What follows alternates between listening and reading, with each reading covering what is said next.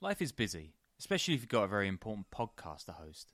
If you want fewer trips to the grocery store and a freezer full of meat, get ButcherBox. They've got incredible deals on high-quality meat and seafood, and it's delivered right to your door. You can customize your ButcherBox plan, and they'll throw in recipes, tips, guides, and hacks. ButcherBox meat is humanely raised. There are no antibiotics or added hormones, so you can choose from grass-fed beef, free-range organic chicken, crate-free pork, and wild-caught seafood, and shipping is 100% free. Sign up at butcherbox.com/underworld and use the code underworld to get our special deal. ButcherBox is offering our listeners a free for a year offer plus an additional $20 off. Choose salmon, chicken breast, or steak tips free in every order for a year. That's butcherbox.com/underworld and the code underworld to choose your free for a year offer. Plus, get $20 off your first order.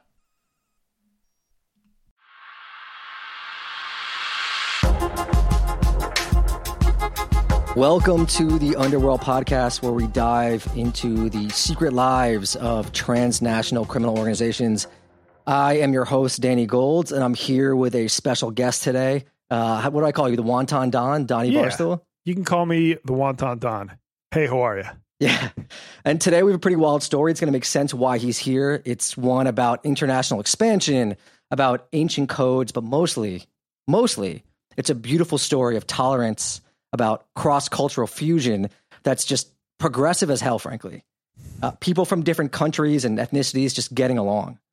This is a story of White Devil John, the only white Massachusetts townie to rise high in the world of Chinese organized crime.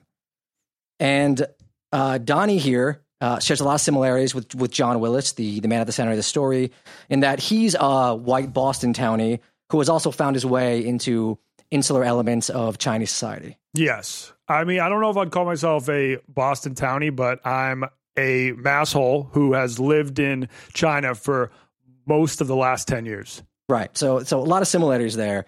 And the John Willis story, it's actually like nothing I've ever heard before. And I have you to thank for that, because I had never heard it before you told me.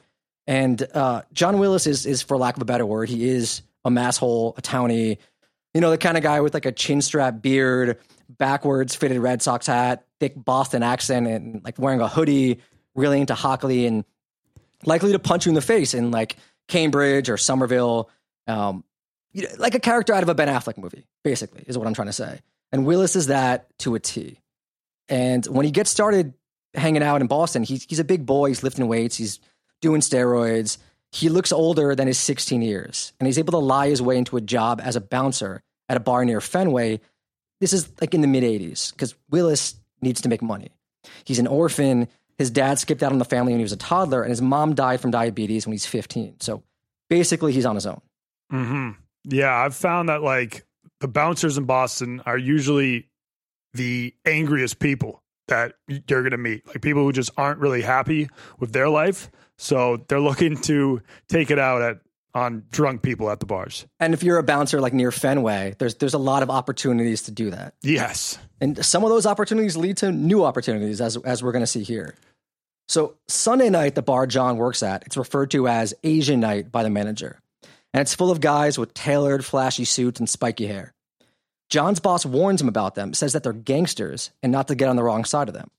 One night, though, a fight breaks out, and this huge Korean guy maces a much smaller Asian Rod Stewart-looking Chinese guy. John breaks up the fight, punches the Korean guy in the face, and takes the Chinese guy to the bathroom to help him clean up. The Chinese guy hands John a business card, and he tells him, if you ever need anything, you give me a call. Which is like, I mean, in that situation in life, if a guy hands you a business card and says, if you need anything, give me a call, like that's a person you want on your side. Oh, yeah. Yeah. And this guy, like, he has zero support system, you know, like he doesn't have parents in his life. And this dude kind of like, he offers him a leg up or something like that. Way out. Yeah. So John at first doesn't think much about it. You know, at this point, he's sleeping on the floor of a relative's apartment that doesn't have any heat. He's barely got any money, and he's struggling to survive. But a few days later, he's so desperate, like you said, he's got nothing, desperate for a ride. He takes out the business card and he calls the guy up. Within no time, 2 black BMWs filled with Asian gangsters, you know, clad in those black suits, spiky hair, tattoos, all that, they show up. John has no idea what's going on. But at this point, he has nothing to lose. The guy who rescued him isn't there, but these other guys put John in the car and tell him that soon he's going to see his friend. They take him to a massive house nearby, and this is where he starts his journey into the underworld of the Boston Chinese triads, the Chinese mafia, for lack of a better word. I mean, he lives out here. This is like one of the quintessential, I think, teenage fantasies or daydreams that like every teenage boy has, where it's like you somehow break up a bar fight and the guy that you help out is a high-ranking member of like the mafia, and he's like, hey guy, whatever you need, like I'm going to take care of you. Yeah. I mean, it would be a little bit better if it was a famous athlete or something like that. And he's like, hey man, you can come hang out in my mansion whenever you want, something like that. But like, and then not have to go and work for the mob. But yeah, when you're young, it probably sounds really cool to work for the mob. It's pretty, I mean, just like, hey, if someone's going to mess with you, give me a call. I'm in the Chinese mafia. We'll take care of them. Yes. Like you can't get much better than that in terms of random interactions. Yeah, no, I wish I like was tight with the Chinese mob when I was in China. I didn't really have them to call, because now the mob in China is kind of like the Communist Party. But just like the Communist Party came into China, they got rid of most organized crime there. And there obviously is like a fair amount of corruption. So like some people in the Communist Party are now the organized crime. Did you have any interactions with, I mean, you got around over there. You were in some pretty shady areas doing some shady things. I don't want to, imply anything else, but did you have any interactions with criminal figures in that world or any of your friends? My friend did. I definitely saw corrupt people doing shady things, but it was nothing. There were no like violent crimes, but my friend he came to Shanghai to visit for just one day, wasn't even like a friend. It was a friend of a friend. And they were like, hey, can you show him around? He's going to be in Shanghai. So I was like, I can't see you on Friday night, but I'll see you on Saturday. If you're looking for something to do, here are some nice places to eat. So he went to his hotel, and as he was heading to a restaurant that I told him to go to, a lady shows up. She was like, massage? Would you like a massage? And he was like, oh yeah, that sounds good. And she was like, okay, come with me. And they hop in a cab, drive to this just random building. It was only a 10-minute drive, and he gets a massage and then gets a hand job. And right after receiving the hand job, the Chinese mafia bursts in. I didn't even know the mafia was in Shanghai, but they burst in. They're like, we have this all on camera. If you don't pay us $20,000, we're going to the cops. Or no, if you don't pay us $10,000, we're going to the cops. And he was like, no, what the fuck? Like, I don't even have any cash on me. And they were like, that's okay. We have a card reader. They had like a card reader so they could just take the $10K off his card.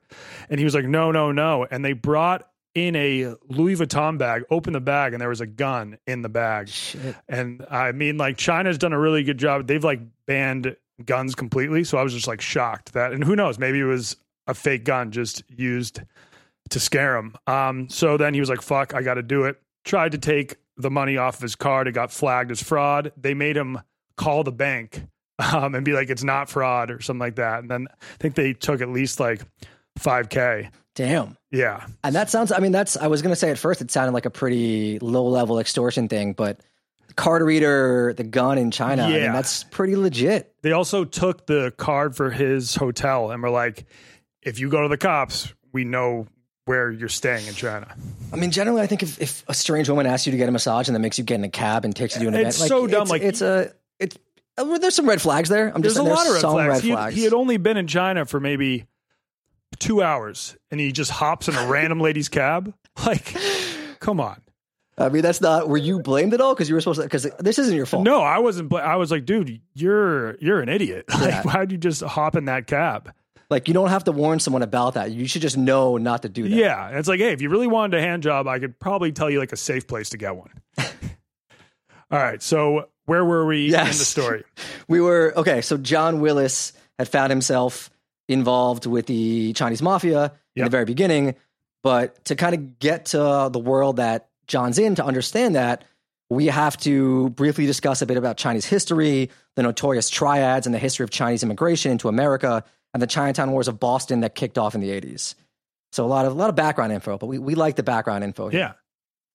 The Triads are typically a name that comes up when you think of Chinese organized crime, and with good reason. They're massive groups spread all over the world with tens of thousands of members. They started out as secret societies in the 17th century, and they form as an act of rebellion against the Qing dynasty, who had just taken over China. The Qing dynasty were seen as illegitimate leaders.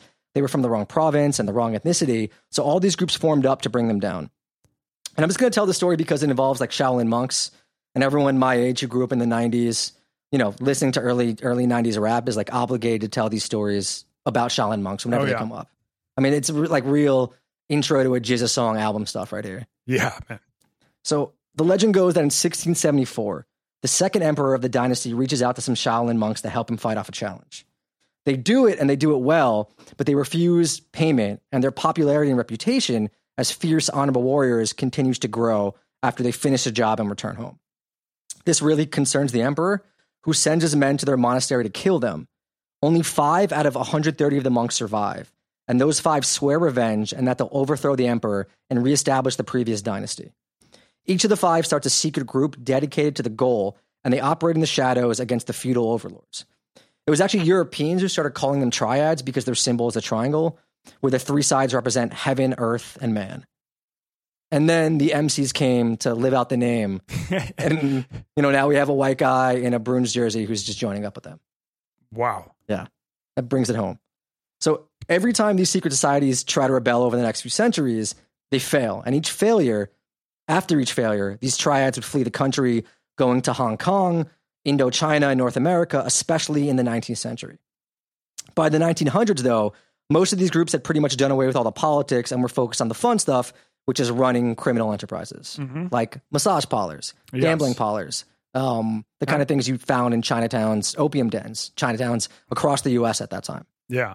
And like, I know even to this day, the Triad, they hold a lot of sway in Hong Kong. They're very well connected. Like a lot of business deals you try to do there, you have to go through the Triads first. So they still have a huge presence there. It's actually really interesting to see what's going to happen now with China coming in there. Yeah. I mean, one of the things in these papers, I was reading these Justice Department papers about the Chinese mafia coming to the U.S. in the 80s, was concerns that all these guys in Hong Kong were going to try to reestablish themselves in the U.S. and shift all their assets here because they were worried about the Chinese government coming in. And this was in the late 80s. Yes. So now, it's really interesting. I wonder what the scene is like there right now.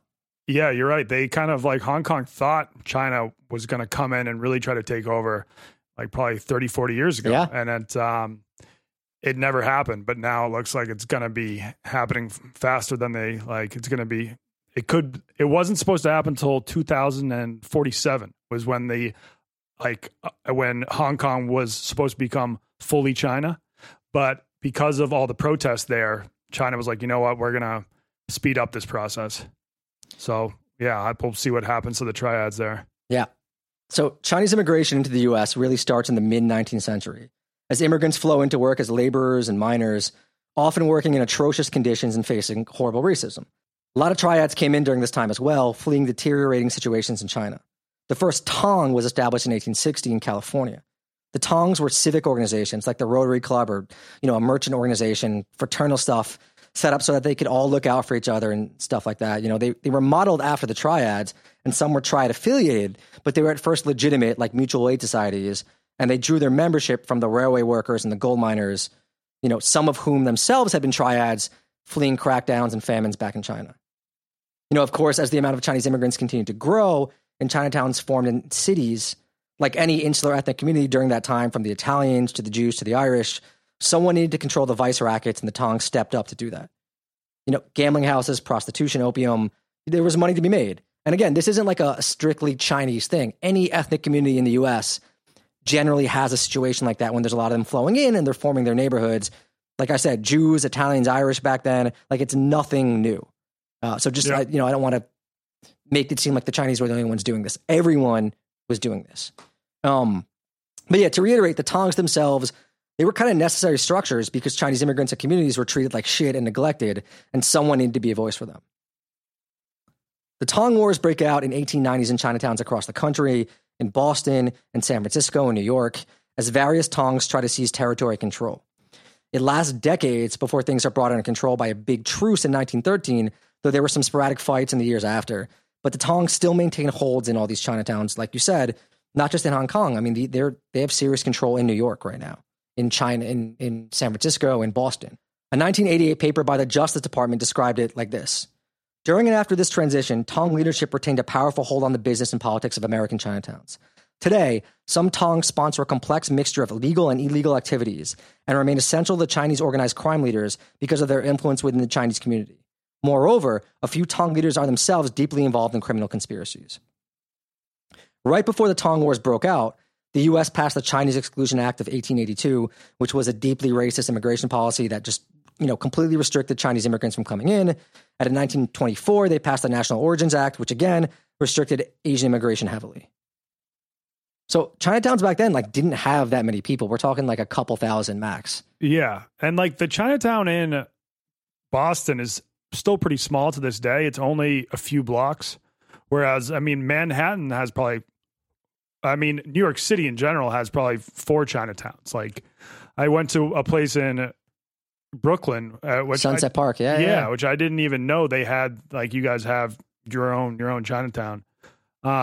And one other thing I'll say, the Chinatowns in the U.S., they feel a lot more like Hong Kong than they do mainland China. And I think that's just because the biggest influx of Chinese immigrants were coming from Hong Kong and southern China at first. And so that's where they speak Cantonese, where in the rest of the China, they're speaking Mandarin. Yeah, it's interesting to bring that up because John eventually learns Cantonese, and I was wondering why that was the one that language that he picked up. At some point, I think it's the 60s, 70s, or 80s, Boston does actually have the 4th largest Chinatown in the U.S. I think they're probably considering New York as one, but I always thought that was pretty interesting because I wouldn't expect that. Yeah.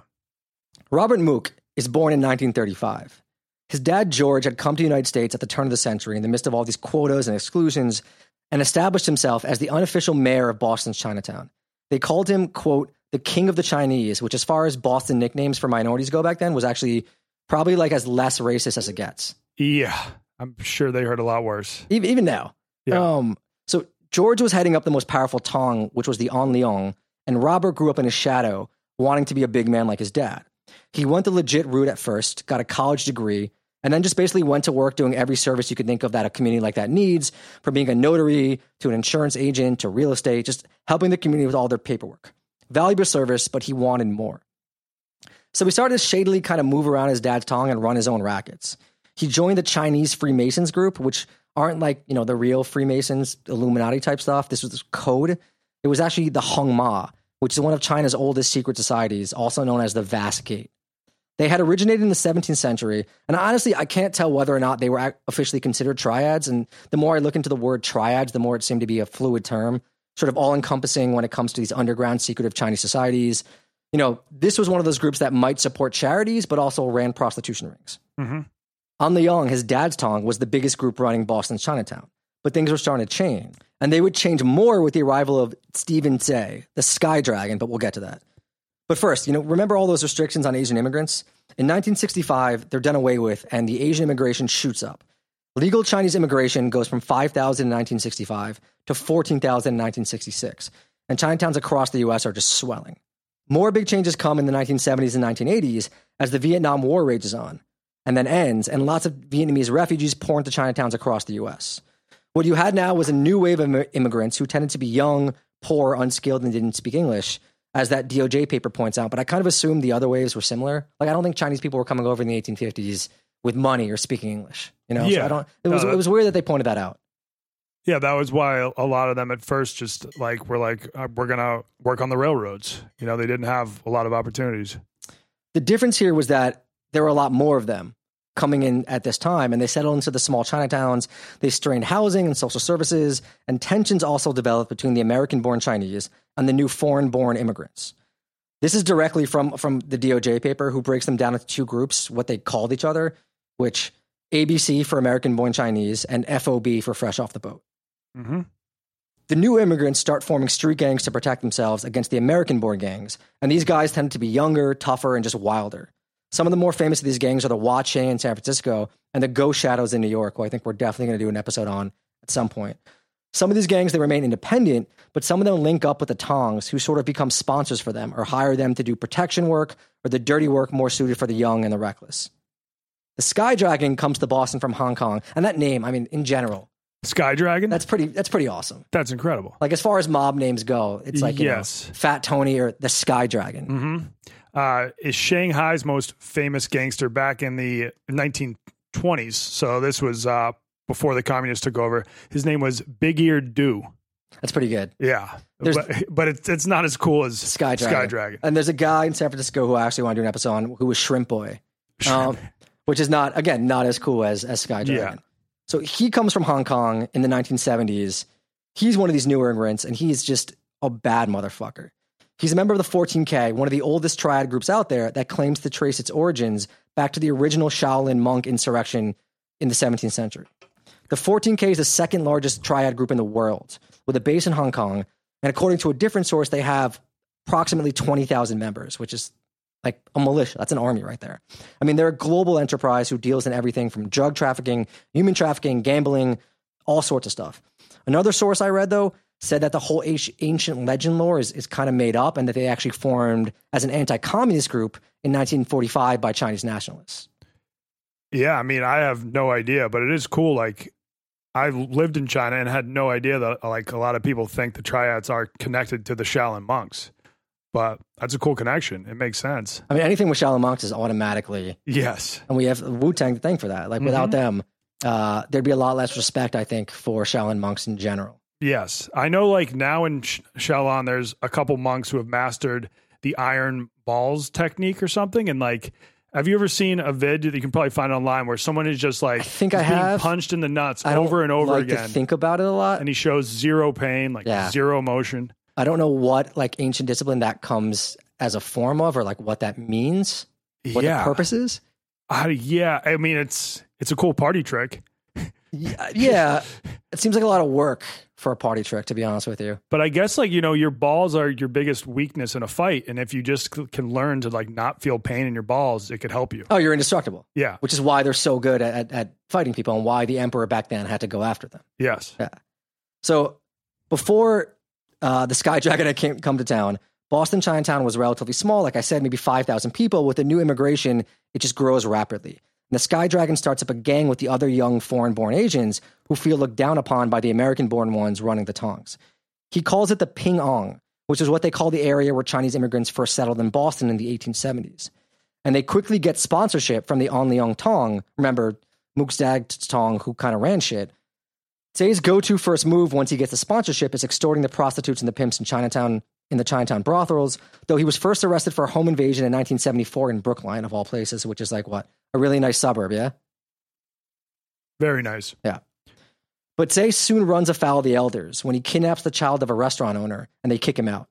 He decides to join up with Robert Mook's guy and his crew, the Hong Ma, and they form an alliance. Soon the On Leong have no choice but to cede power to the new kingmakers, Mook the Son and the Sky Dragon.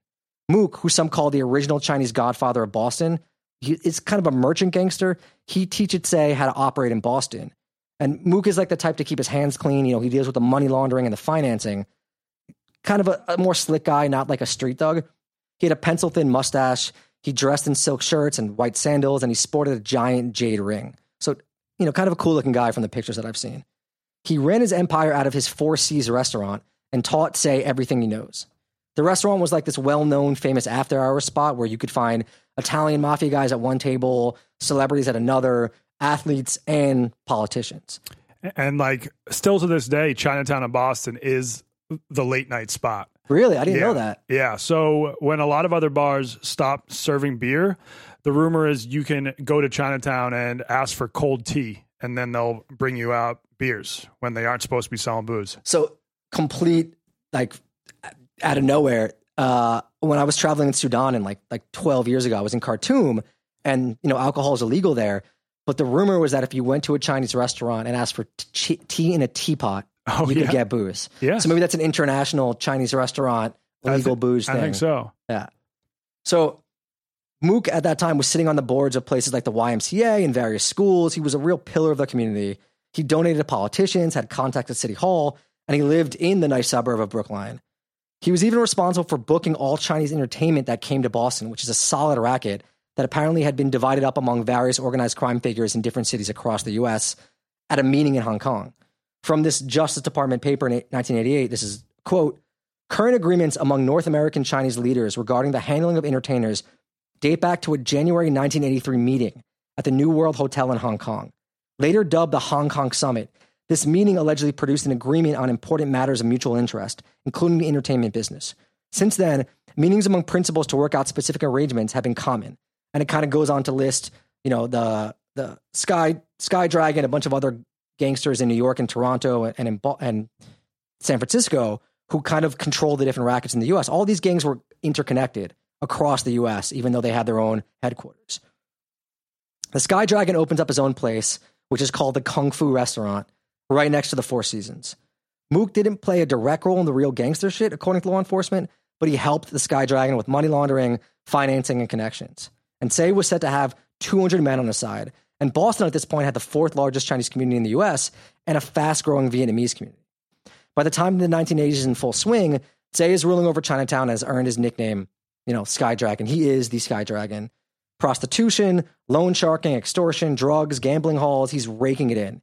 He's said to be brutal but fair, and he keeps things under control from his home in Braintree, which is where he lived. Oh, wow. Yeah. So there wasn't even that much violence because he was fully in control of everything. In 1984, he gets jailed for refusing to testify at a presidential commission on Asian mafias, where he was going to be asked about the 1983 Unity meeting with the other triads in Hong Kong. And this is like a crazy thing they used to do. They used to have, they did it for the Italian mafia back, I think in the 60s. They did it for the Russian mob in the 90s. And it just sounds crazy to me, these giant presidential commissions on organized crime. And it kind of sounds fun too, and like a lot less boring than what's normally on C-SPAN. Oh, yeah. If I would watch hours of that. If you could just watch them being this is what we know about these crimes. Yeah, but calling these guys up there to talk about what they know, like the actual gangsters. Yeah. Feds, if you're out there right now, I will do the work. Just go to the Patreon, hook it up, I'm game. Yeah. I will do the work. I would watch that. Say ends up doing 16 months for refusing to testify, which is, a real fucking stand-up guy, the Sky Dragon. Mm-hmm. He just wants no part. They don't make him like they used to. Does not snitch. Yeah. While he's away, though, the upstart Vietnamese gangs, they're trying to come into Ping An territory. Remember, post-Vietnamese War, lots of Vietnamese immigrants starting their own thing. Many of them settled in the Ben Affleck movie set neighborhood known as Dorchester, which is, a rough part of South Boston. Yeah, and it, still to this day, it has a huge Vietnamese population. The former Boston mayor was Mayor Menino, and for some reason, all the Vietnamese there loved him. I was at the Dorchester Day Parade once, and there was just a bunch of Vietnamese there, and he was walking by, and they're like, Menino, Menino. They just love the guy. I'm sure he helped the community somehow. They sound like they became a sort of powerful community, both politically and criminally, as we'll see here. Yeah. So the Vietnamese, the new ethnic group in a rough area. And again, when we talk about gangster stuff, I just want to be clear, we're talking about a very small minority of people. We're not talking about the overall population. And also, every ethnic group has this kind of shit. So let's just get that out of the way. So they're, the Vietnamese, the new ethnic group, they're in a rough area, and they're also a minority of a minority. You know what I mean? The Chinese aren't going to look out for them. Yes. I guess similar how Protestants aren't going to look after the Catholics when they come. So it's and also the Chinese aren't going to look out for the Vietnamese. Right. It's actually very similar to how MS-13 formed, right? MS-13 Salvadorans who fled El Salvador during the Civil War, joined these kind of street crews, which became these big gangs because they needed protection. They were in Mexican neighborhoods. They needed protection from the already established Mexican gangs, from black gangs. They just needed someone to look out for them. So that's what happens with the Vietnamese. And as we know, and we saw what happened with MS-13, we saw how crazy they got. So you can kind of see the same thing happening to the Vietnamese. Mm-hmm. Violence just starts to increase.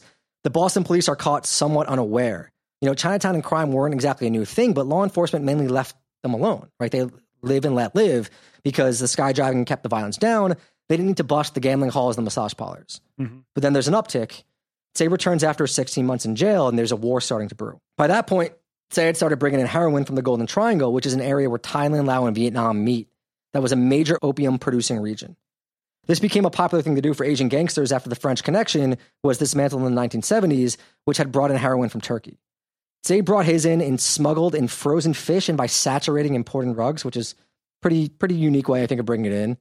The DEA said the percent of heroin originating in Southeast Asia went from 3% in 1982 to 40% in 1986, which is completely insane. And Hong Kong became a major transshipment point because the island had been having an ongoing Triad renaissance that started in the 1960s, kind of like you mentioned. Yeah. And the feds, of course, were growing more interested. Sky Dragons being threatened by the Vietnamese. And the walls are kind of closing in. And this is when shit just starts going haywire in Boston's Chinatown. And in Chinatowns across the U.S. as power struggles break out. From 1988 to 1992, there were 24 murders in Boston's Chinatown, which, again, that's a lot for a small community, even just for Boston in general. Like, it's not a town where there has a really high murder rate. A New York Times article in 1991 describes it like this. The change in criminal activity in Boston's Chinatown is similar to the changes that have taken place in Chinatowns in New York, San Francisco, Toronto, and Vancouver, said Ko-Lin Chin, a senior research analyst for the New York City Criminal Justice Agency. This new group of Chinese criminals has nothing to do with the traditional Chinese criminal organization in Chinatown, triads, tongs, and street gangs, he said. The new groups are involved in heroin smuggling, prostitution, and the smuggling of Chinese aliens into the United States, he added. Because they lack ties to the traditional organizations, they have no loyalties and are much more ruthless, said Mr. Chin, the author of Chinese Subculture and Criminality, Non-Traditional Crime Groups in America, which, sounds like a fantastic read. Yeah, I'd read it. So there's just all these wild stories from this time. Like one of them, a bunch of young Vietnamese gangsters that are said to be a roving hit squad are pulled over in a car in Boston and arrested with submachine guns. A later New York Times article mentions how in 6 weeks, 9 businessmen in Boston suffered home invasions from gangs of young Asians armed with automatic weapons and machetes. They were tied up, their families beaten and robbed of cash and jewelry.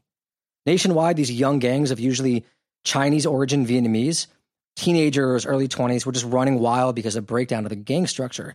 And Peter Kwong, a professor, spent time with the gangs and said they were harder to track, more mobile, and were often targeting Chinese restaurant and jewelry shop owners who worked in cash.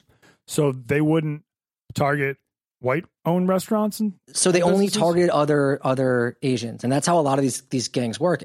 Any ethnicity, when they start the gangs up, they target their own people. And it's because, one, it'll cause less of an uproar, but also a lot of these victims are typically not willing to go to the police.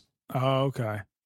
Plus, they deal in cash, which in a lot of other businesses don't, Yeah. So these guys, it was a big cash business enterprise, especially with Chinese immigrants or these like American-born Chinese, and they were just like walking targets. They were supposed to have protection. They didn't.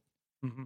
And like when they're probably, a lot of these people are new to the country and they're like, if I attack some of these more established places, then the FBI and the cops are going to just start like solely focusing on us, on the Asian community. Draw more attention, all that sort of stuff.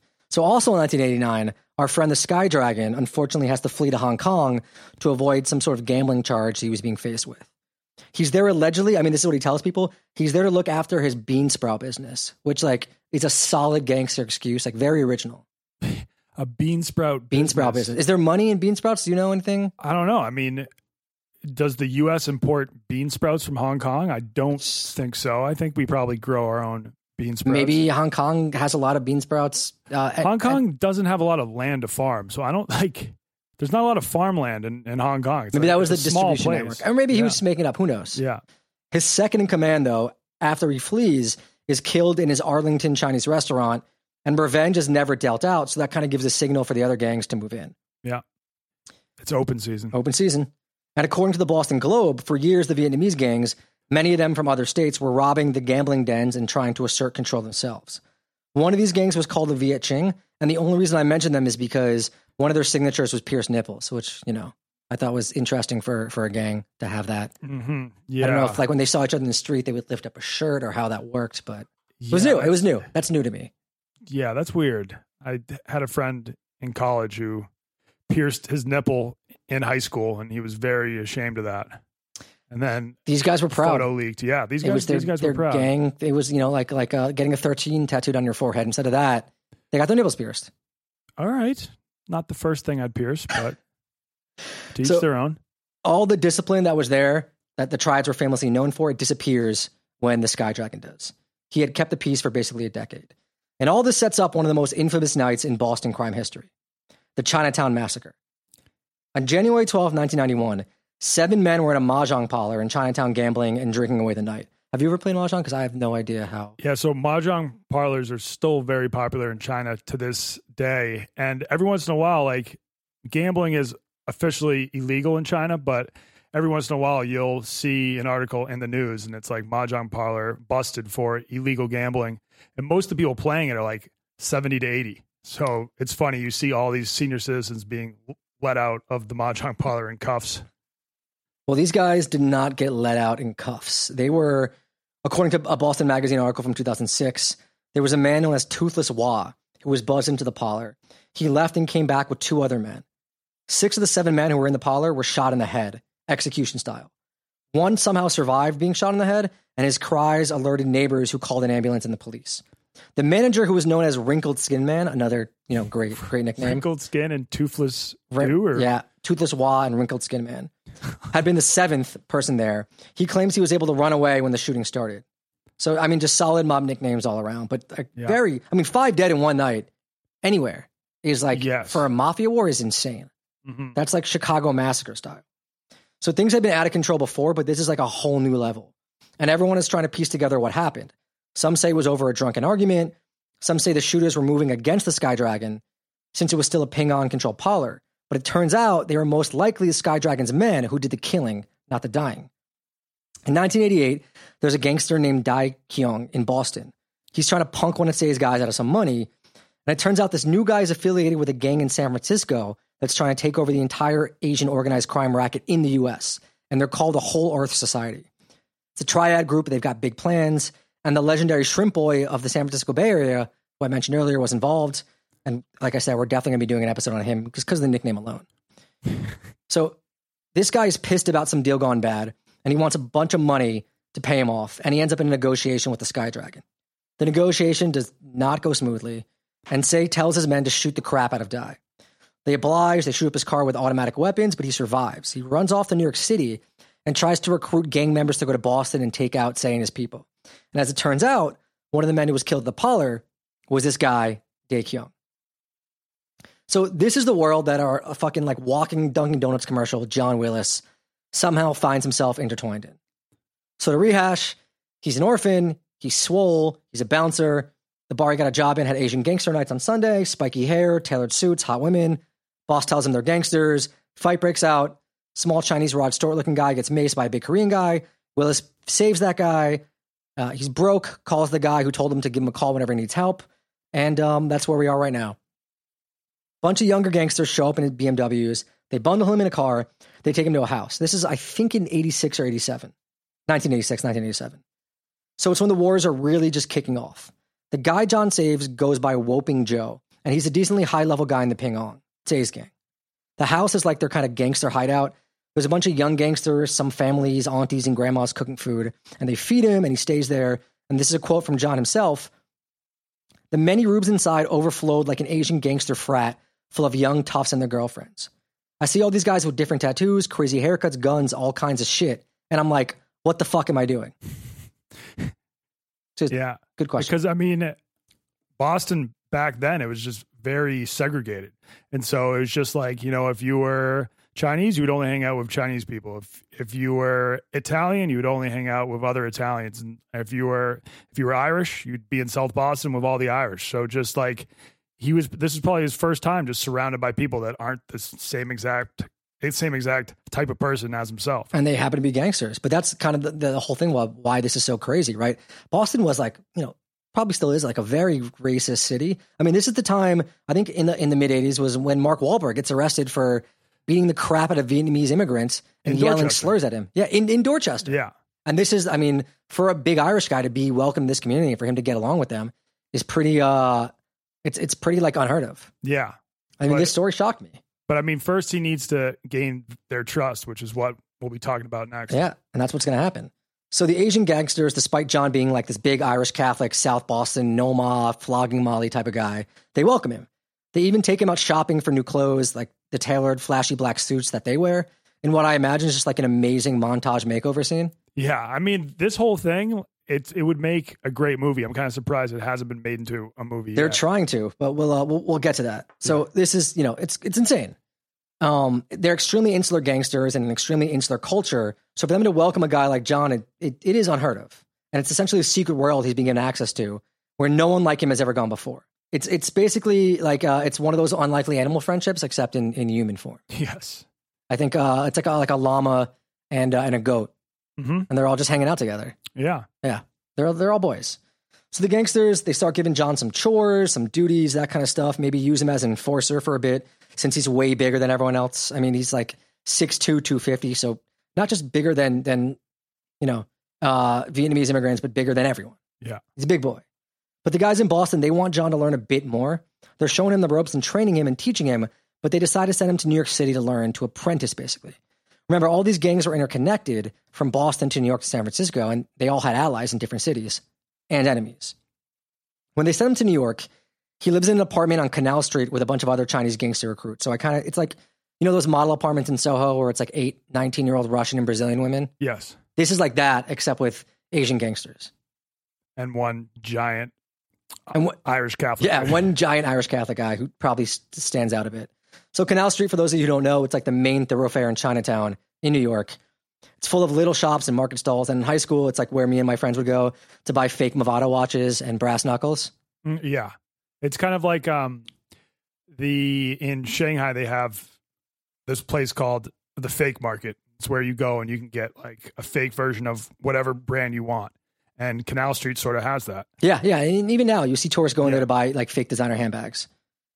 So John starts going to the karaoke bars with these guys, hanging out, but the other apprentices, they kind of make fun of him a bit. They refuse to speak to him. They refuse to speak to him in English. They laugh when he fucks up with chopsticks. So he gets like really dedicated. He sets his mind towards learning everything about Asian culture. I've been there. I've been laughed at for using chopsticks wrongly. Yeah. Actually, I'm a lefty. One time I was just using chopsticks with my left hand, and there's not a lot of lefties in China, believe it or not. They kind of just force people to use their right hand. And I had like a lady walk up to me, rip the chopsticks out of my hand and put them in my right hand. I just had to like spend the rest of the meal eating awkwardly with my right hand. But yeah, that's the kind of world that he's in, except they're all gangsters. Yeah. So he takes to learning the language. He's listening to Chinese songs, watching Chinese TV, making flashcards on his own, and he studies them while the other gangsters are sleeping. He rarely...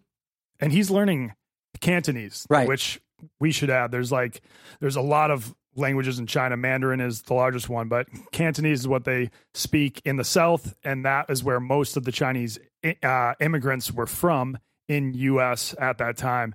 And that's a harder language to learn. Mandarin has 4 tones. Cantonese has 9 tones. And when I say tone, it means, say if there's a word ma. If you say it like ma, ma, ma, it means 3 different things. And then in Cantonese, I don't even know how there can be 9 tones, but you can have one word. And if you say like Joe, and if you just say it a little differently, it means something completely different. And he's learning it. Before long, he's hitting on women in Cantonese. Later, he learns Vietnamese and a language called Tossanese. Yeah, I've never heard of it. But. He's at the karaoke bars, he's hanging with the guys, and he's soon accepted as one of their own. He learned the language, he showed respect, he did the dirty work. I mean, it helps that he's a huge, hulking presence who isn't scared of a tussle and is basically working as an enforcer for gambling debts and extortion plots. But, he's in with these guys. Yeah, and that works even if you're not in crime. If you take the effort to learn someone's language, they're going to think way more highly of you. For sure. But also, like, what's that? I think it's a Chappelle bit or like a Chris Rock bit where he's like, if you see one white guy with a bunch of black guys, like, be scared of that guy. The craziest dude. Because whatever he did to earn their respect, like, this is like that, except with like Chinese gangsters. Mm-hmm. So he earns his nickname around then, which actually translates to White Ghost, but somehow with the media and law enforcement becomes a White Devil, which, does sound cooler than White Ghost. Yes. Yeah. I think like Guaylo is a term that they use maybe in Hong Kong to refer to white people. And it's almost like a slur towards white people, but I think it means White Devil. In a first-person article that he wrote for OZY, that website of all places, he recalls the first time he got shot at when they went to rob a sweatshop owner in Midtown, and a bullet whizzed past his head right when him and the other goons entered, and he bolted for the door and swore he would never be caught off guard again. So eventually the gangsters teach him to use a gun, and he starts robbing check-cashing joints and gambling dens for 2 brothers, Peter and Jackie Lau, who were allies of the Ping Ong. This is late 80s and early 90s New York City. So remember, it's just fucking wild. There's like 5 times as many murders as there are now. He's robbing and running around Chinatown. He's in Midtown sweatshops.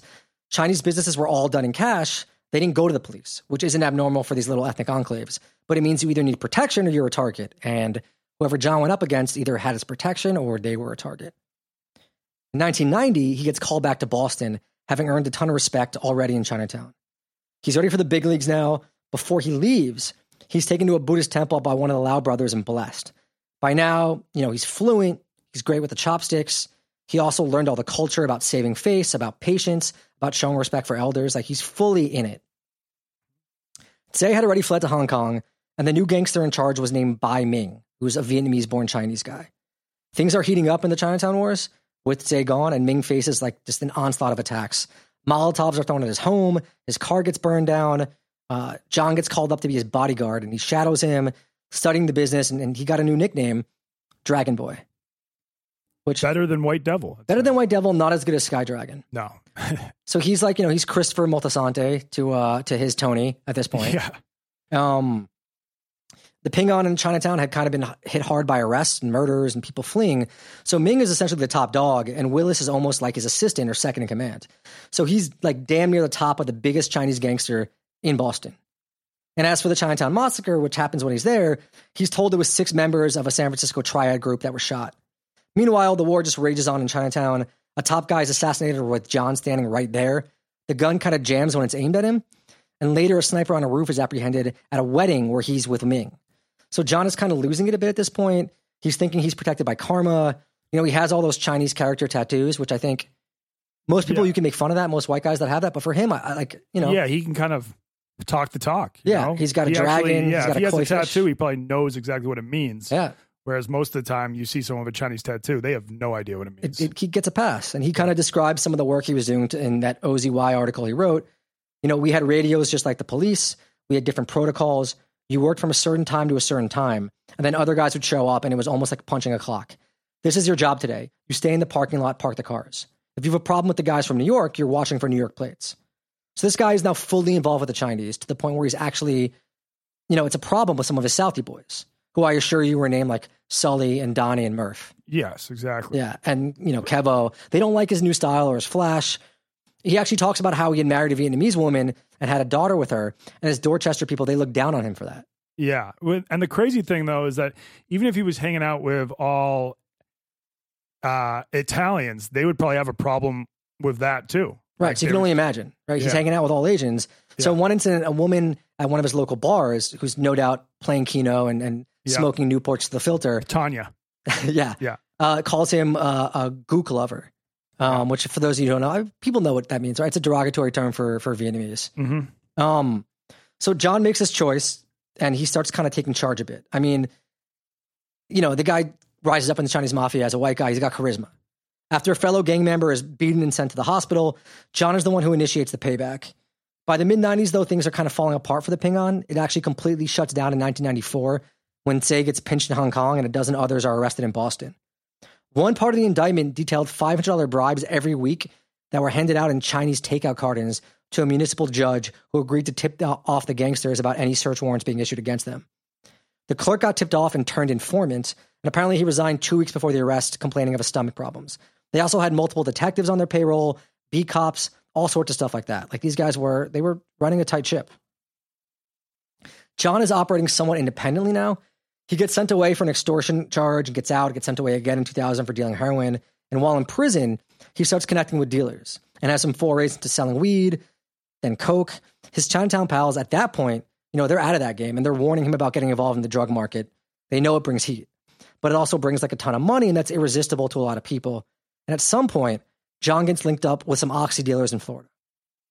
So for those of you who don't know, fucking Florida. Yeah. I feel like that's where like all the oxy comes from. Yeah, dude, it was the pill mill. I mean, in the 2000s and early 2010s, like there was just no laws there. I mean, people were doctor shopping like crazy. And for those of you who don't know, Massachusetts had a huge opioid problem. I don't know. I think it still huge. does. Yes, it's huge. And like it started in the city, but now it's leaked out into the burbs as well. All over. I mean, in all the working class towns, Lowell. Yes, but even Worcester, the nice burbs as well. Like some of the, historically fanciest suburbs around Boston, they're having like 4 to 5 kids die per grade from an oxy overdose. Yeah, Cape Cod, man. Even like lobster men, where you were like there was a big thing with them getting hooked. Yep. So Heroin USA, Cape Cod. That was a documentary. Yeah.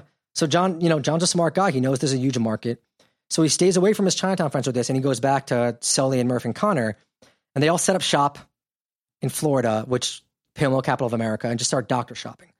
Lots of aspiring young dealers and addicts used to make the trip back then to the strip mall doctors of Florida, fill up every prescription they could, multiple fill-ups for different prescriptions, make their way back to Appalachia or other Rust Belt towns. John and his guys buy a mansion in South Florida. They would buy up pills from their contacts, then ship them up to Massachusetts in multivitamin bottles.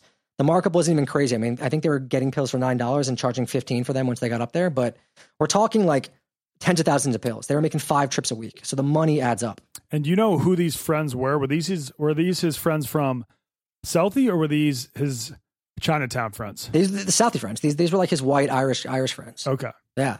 He teamed up with them. Like he left the kind of Chinatown guys, went off and did this independently. And he left Chinatown because the heat got too much, and a lot of those guys ended up going to jail. I think the gang had kind of fallen apart. He kind of broke off independently a bit. Yeah. It wasn't like there was any falling out. Things just kind of changed. Things got shut down. Sky Dragon was gone. All his other guys were gone or arrested. So he kind of, went off on his own. He wasn't a dummy, Yep. And the way he was operating too, he had tons of burner phones, all sorts of careful about surveillance, but they were flashy. They had Bentleys, speedboats. They bought a nightclub, and they got a little stupid. Yeah. So ironically, they actually buy a nightclub. Yeah. They didn't get busted for any real mistakes, kind of. John was roped into another ongoing investigation about Asian organized crime, even though he was doing this independently, because, he had shown up in Chinatown in a Hummer and given a bag of weed to somebody, like a pretty big bag. I don't even think he was dealing weed. But so, yeah, he was still close to this Chinatown guys, but they were monitoring that guy for a different reason. Yeah. And they decided to put eyes on this guy who they see with a Hummer in Chinatown, who's a huge Boston guy. Because if you're a cop who is keeping close eyes on Chinatown, you see this giant white Irish guy hanging out there all the time in a Hummer, man. You're going to be like, what is his deal? Yeah, alarms are set off. Yeah. And my hunch is that even if he was just hanging out because he was friends with these people, it's like, no, there's got to be some ulterior motive or something. My hunch is also that they went after him as a way of hoping he would flip and go and indict some of the bigger Asian organized crime guys there, but he didn't. He kind of claims that he knew that he was fucked a few weeks before his big arrest because he got arrested in South Carolina, on a pill mill trip with a ton of cash on him and no license, and he was let go. How are you going to just when you are committing so many crimes, how are you going to drive without a license? People get busted for the dumbest shit. I mean, there's a kid when I was in college who was selling he was bringing coke up from Texas and selling large amounts. Yeah. Well, large amounts for a college kid. Yeah. And he got busted one of the last days of the semester because he got pulled over and there was paraphernalia on his car seat. And then they went after him. They go to his room. They find hundreds of grand and people get busted for the dumbest shit. They get careless. They start thinking they're invincible. Exactly. That sounds like what happened to him. Yes. It's a common theme. So he pled. Yeah, because he had gotten so lucky in the past. You were saying someone tried to shoot him in the face and the gun jammed, and he probably just thought, he was a big believer in karma and that stuff, and he thought that karma was on his side. So he gets sentenced in 2013. He pleads guilty to a bunch of charges related to running an oxycodone ring. The feds allege he made $4 million. John told people it was 10 times as much. The supervisor and FBI agent, Scott O'Donnell, told NPR he had never seen a criminal like John before. And I also want to stress there is a movie in the works. It's this guy, Bob Halloran, who a lot of this information is based off of. He wrote a book called, I believe, White Devil John. There's also a great Rolling Stone article about him, I think in 2015. And the Boston Globe and Boston Magazine just did a ton of really good articles about John. And that's a lot of the sources here. If you sign up for the Patreon, we have a source list and a script where we talk about, these guys did the hard work of doing this. And I just kind of read all their fantastic work and put it together. Yeah. And yeah, that he's serving his time now. I think serving his time. 20 years he got. And did he have a Vietnamese wife? He had a Vietnamese wife and a Vietnamese child. All right. I wonder what they're up to now. They tried to put charges on her. And that's another reason why he pled guilty, because they tried to wrap her up in some of the the investigations. So our buddy the Sky Dragon, though, who was wrapped up in that big Ping On bust in 1994 and later convicted of a few charges, including ordering underlings to kill 2 people in 1988, even though they failed. I couldn't find any details on where he is now, though he was somehow released in 2007. And John claims that they met in 2010. And, he had never met Say before, I don't think. And they had met up in 2010 and Say had wanted to pay his respects to him. Oh, okay, cool. Yeah. So yeah, that is the story of the White Devil, John Willis, who became a high-ranking white guy in the Chinese mafia. Probably the only white person ever to rise in the ranks of the triads in the Chinese mafia. I think so. Yeah. I can't think of any. I know I spent a lot of time in China. I never got that well connected over there. Are you inspired right now? I'm inspired. I think I kind of missed my window to get involved in organized crime. But I mean, I did join a Chinese football team. I got fairly well connected with them. Yeah. Tell us where tell everyone where they can see your work and I have a YouTube page called, The Wonton Don, and then a second one called Donnie Does on YouTube. And yeah, most of the videos pertain to my adventures in China and then as well as some other countries in Asia and around the world. Yeah, and that Chinese documentary, about the football team is actually really good. Yeah. And you did play. I did play. For real. It wasn't a joke. Yes. And when I say football, I'm not talking about soccer. I'm talking about American football. They actually have a league out in China. And obviously I played in high school, but I was never talented enough to play in college or beyond. So when I was like when I was 30, I went back and I joined the league in China and was able to play. And then you also, you have was it Stephon Marbury? Who did you have beef with? Marbury. Yeah. I'm a big Shanghai Sharks fan. Yeah. And a running theme was you just beefing with Marbury, who all you Knicks fans will remember. Yeah. I guess Marbury is kind of an interesting character because, he came from Brooklyn out, like once his career fizzled out in the US, he went out to China to play and he became very well connected in China. Like he's like almost the LeBron James of China. And they built a statue for him outside of the Beijing basketball arena. So I guess he's like someone who was able to get very high up in the Chinese power structure. He's the White Devil John of yes. of basketball. Yeah. You could say that. I don't think he would appreciate being called that, but yeah. But yeah, thank you so much for coming on. We really appreciate having you here and bringing your insight. Yes. And when does John get out of prison? Do you have any idea? 20 years, 2013. I think with feds, usually you do around 85% of your time at a minimum. Yeah. He's got probably another, I don't even know, 5, 6, 7 years. Mm-hmm. Well, he probably did a lot of horrible things in his life, but you have to appreciate the fact that he really took the time and invested himself in Chinese culture. Tolerance, man. Like this is people think I was kidding, man. This is a progressive story. Yeah, no, people from all backgrounds getting along to kill other people and take their money. Mm-hmm. And I've met a lot of foreigners who have actually lived in China for 10 years and probably speak 10 words of Chinese. Yeah. So you can just coast by, not get involved in the culture, but if you get involved and take the time to learn the culture, you'll go a lot further, just like White Devil John did. The secret to learning a foreign language isn't actually like Duolingo or watching movies in it. It's getting involved in organized crime elements that only speak that language. Yes. Yeah. Or finding a Chinese girlfriend or a Vietnamese girlfriend. Yeah, that helps. Vietnamese wife, that helps too. Yep. Thanks again for tuning into the Underworld podcast. I just want to thank some of our Patreons who have hit the, I think we call it the co-defendant tier. Haley Prim, Dan Rosen, Jared Levy, Nasser Jabber of the Migrant Kitchen, and Josh Gold. So thanks so much for contributing and your support. Patreon.com/the Underworld podcast so we can keep making this. I also want to thank again our audio producer, Dale Eisinger, who tirelessly removes all my mistakes that are constant that you don't hear because he's so good at editing. And yeah, until next time, peace.